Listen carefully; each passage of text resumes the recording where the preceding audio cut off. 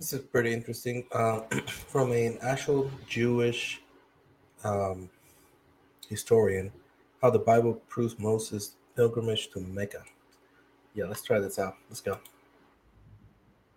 Before time began, there was the cube.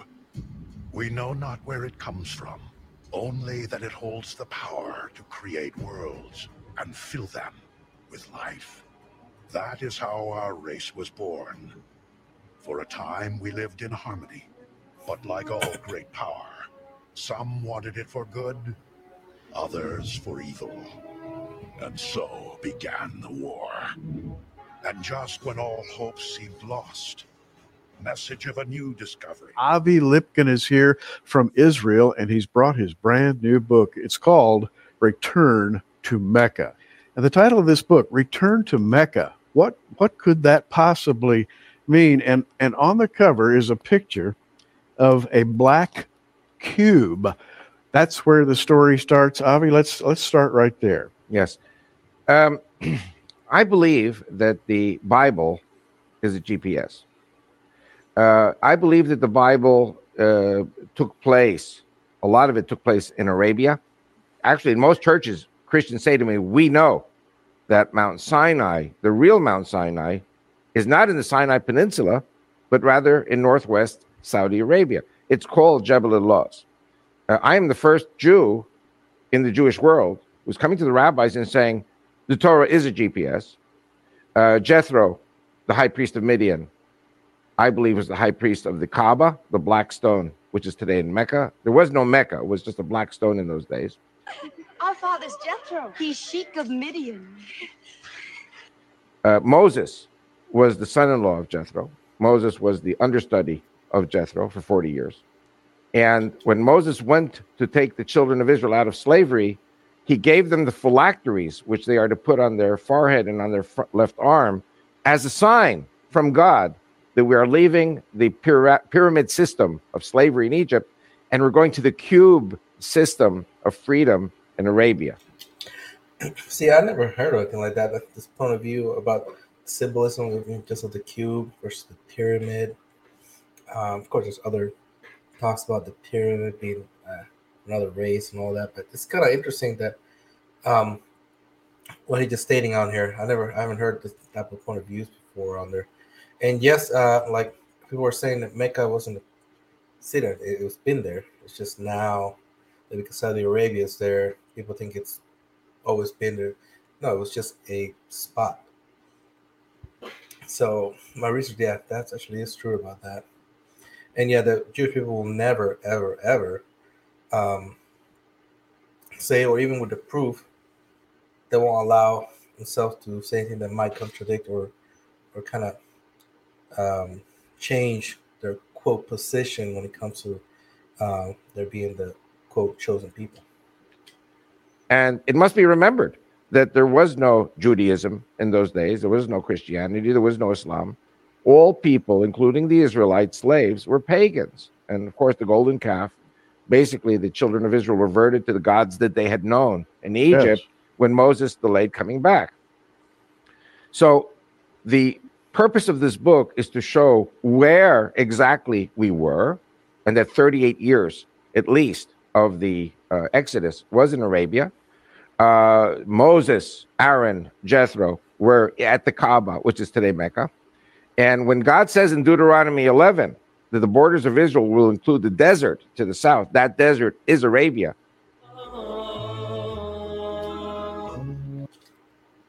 That, yeah, I did not know that at all. Yeah, how crazy is that? And it's all like coming full circle. Jethro was a cousin because Jethro's descended from Midian. Midian was one of the brothers of Isaac. So you have Ishmael, son of Hagar, and then you have the children of Keturah. So Midian is one of the children of Keturah. And from Midian, you go down to the next generation, which is Reuel or Raguel. And one of the names of Jethro in the Bible is Reuel. So he was probably in the Middle East. Many times people are named after grandfathers and great-grandfathers. We've come far from Egypt. Across the desert? On foot? He who has no name surely guided you steps. No name. You Bedouins know the God of Abraham? Abraham is the father of many nations.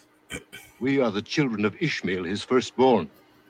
We are the obedient of God. I will dwell in this land. So Moses, when he had to flee Egypt after he killed the taskmaster who was beating the Jewish slave, the Israelite slave, he knew where he was going. He knew the geography. He was almost Pharaoh, so he had to know the geography. So he took the Israelites through the desert to what is today Nueva, on the eastern shore of the Red Sea of Sinai. That is where they crossed. And there's, by the way, there's no archaeological proof at all of an exodus in the Sinai Peninsula. But there is tons of archaeological proof in the Arabian Peninsula. In the New Testament, chapter 4, verse 25 of Galatians, it says, that Mount Sinai and Hagar, which are in Arabia.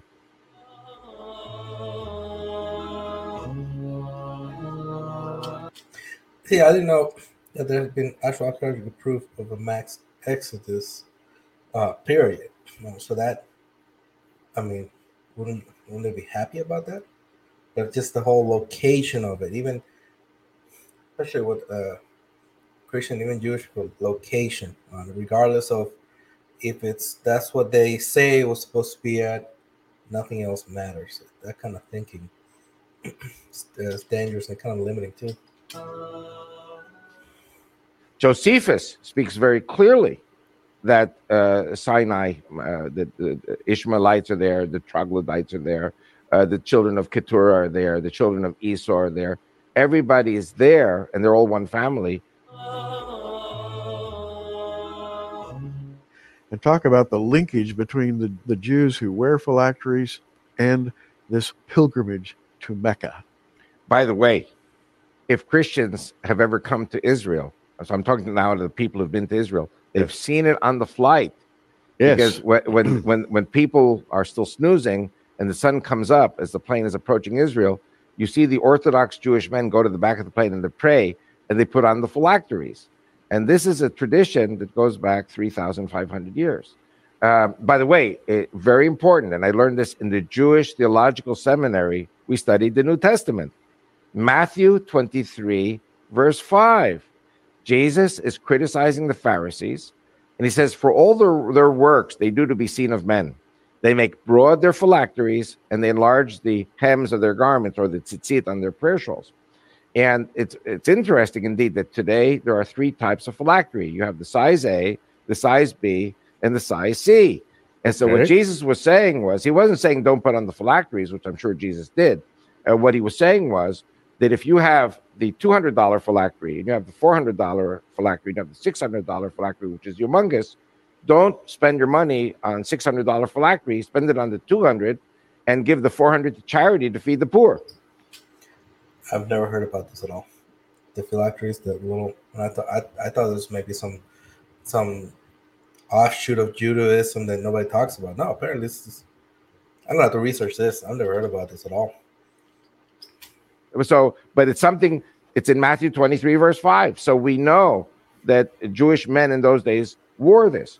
We know that in the Greek Orthodox Christian tradition, there are priests who put on phylacteries. It's a slightly different Greek phylactery, but it all commemorates exactly the same thing. So the phylacteries have a very important meaning for Christians as well. So my question, and I'll ask it for everybody who's watching, why in the world would you put on, strap a little wooden box with scriptures from Deuteronomy on the inside and attach that to your left arm and to your forehead? Why would you do that, and why would it be cube shaped? Perfectly cube shaped.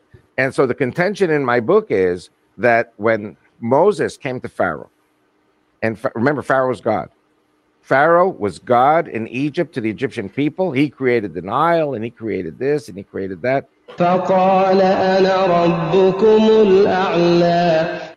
And who's Moses? Moses is a guy who stutters. It's very hard to talk. And God says, give the people a sign. And the phylacteries were the sign. He gave Pharaoh the signs, You remember his rod became a crocodile or serpent, ate the other crocodiles, and the leprosy in the chest. These are all signs that, and then later the 10 plagues. And Moses gave signs to the elders of Israel, and Moses gave signs to the people. You're talking about primitive pagan people who are shepherds, and they're saying to Moses, "Well, why should we listen to you?" You know, and so this phylactery has 4 pouches, 4 parchments. The first 2 are Exodus 13. Then you have Deuteronomy 6 and Deuteronomy 11.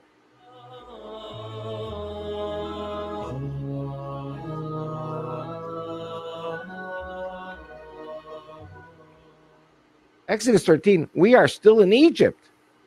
We are still in slavery. We're about to flee. But Exodus 13 talks about the, sign on thy arm and frontlets between thine eyes. And, I know young people won't know the word that I'm going to say now, but there's a word that older people like you and I remember, which is, gyroscope. A gyroscope takes us directly in the direction we have to go. And Moses is leading the children of Israel out of the pyramid triangular system to the cubic square system of freedom in the desert. And again, Moses says to Pharaoh, "Let my people go so that they may circle me in the desert." The other 5 times, "Let my people go so that they may serve the Lord in the desert." But the first one is they should go around in circles. Now, Hajj is a pilgrim to Mecca. Hag is the Egyptian pronunciation. Hag in Hebrew means a holiday or going around in circles.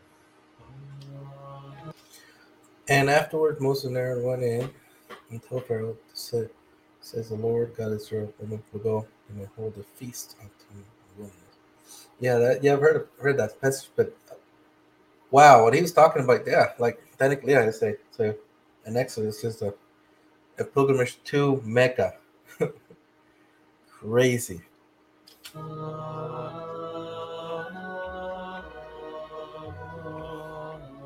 Yeah.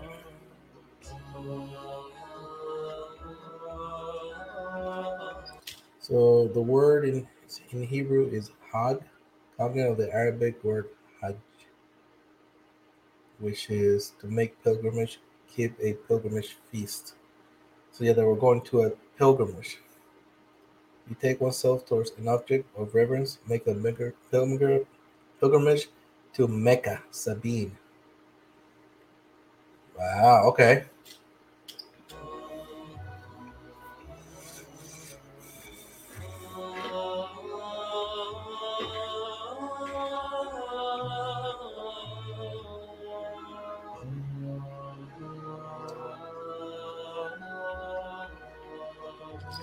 And this is why it's so important to read and understand context and how it's written from those times, not for our English. It says, we went, because it makes a key difference.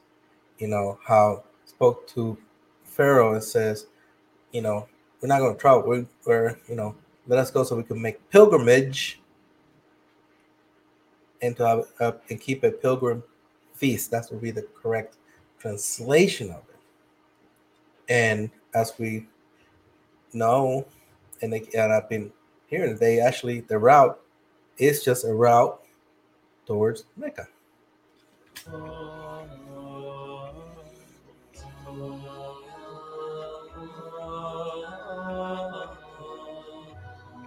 Yep.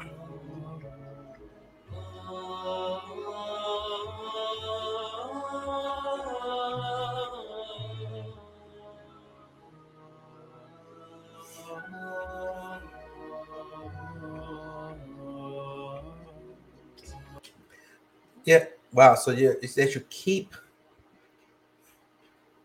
that feast throughout generations. They should keep forever. And it seems like only Islam and Muslims are keeping that pilgrimage to Mecca.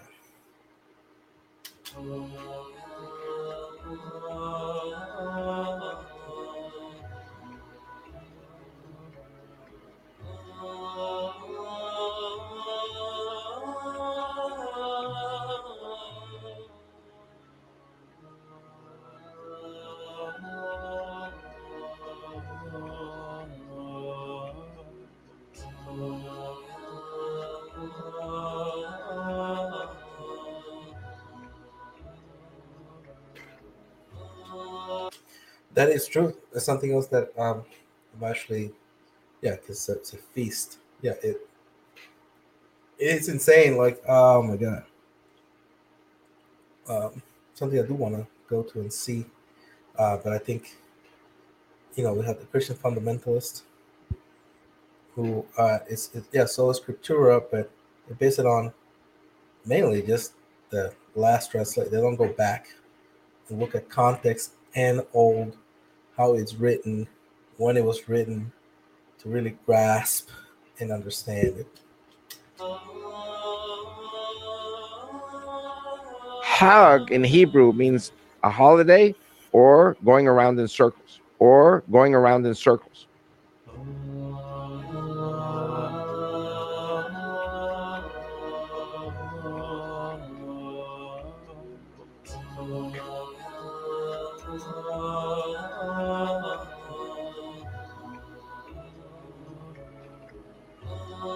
Or going around in circles or going around in circles.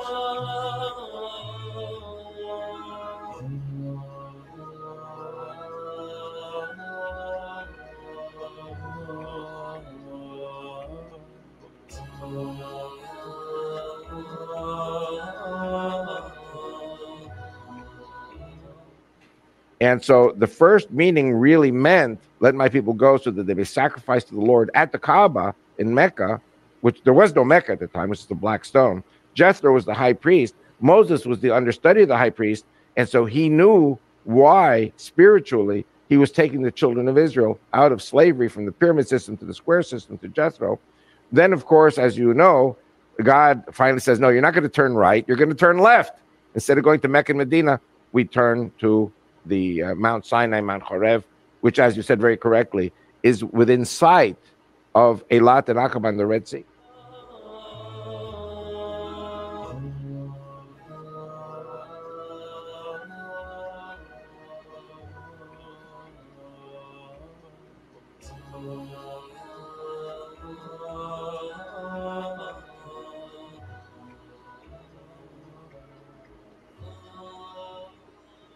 And by the way, my people, forgive me for being arrogant, are the Jews and the Christians together.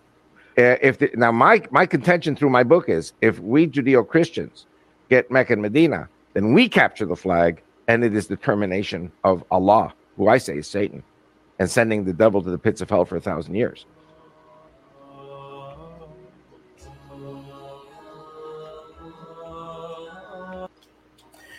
And yeah, it's interesting because that does prove a lot of things, including why they do on because Islam has been saying this for far longer, uh, and everything's coming to pass, showing that they were correct. So, are they really Satan? Um, I don't believe so. Especially when you look at people that keep a very xenophobic view, like all prophets have to come from only Jewish people and nothing else. That's why they disprove, and I think now they believe that their Messiah is finally here. But yeah, it's very interesting. Hope you guys liked the video. Leave a comment, tell me what you guys think, and then I'll see you next time.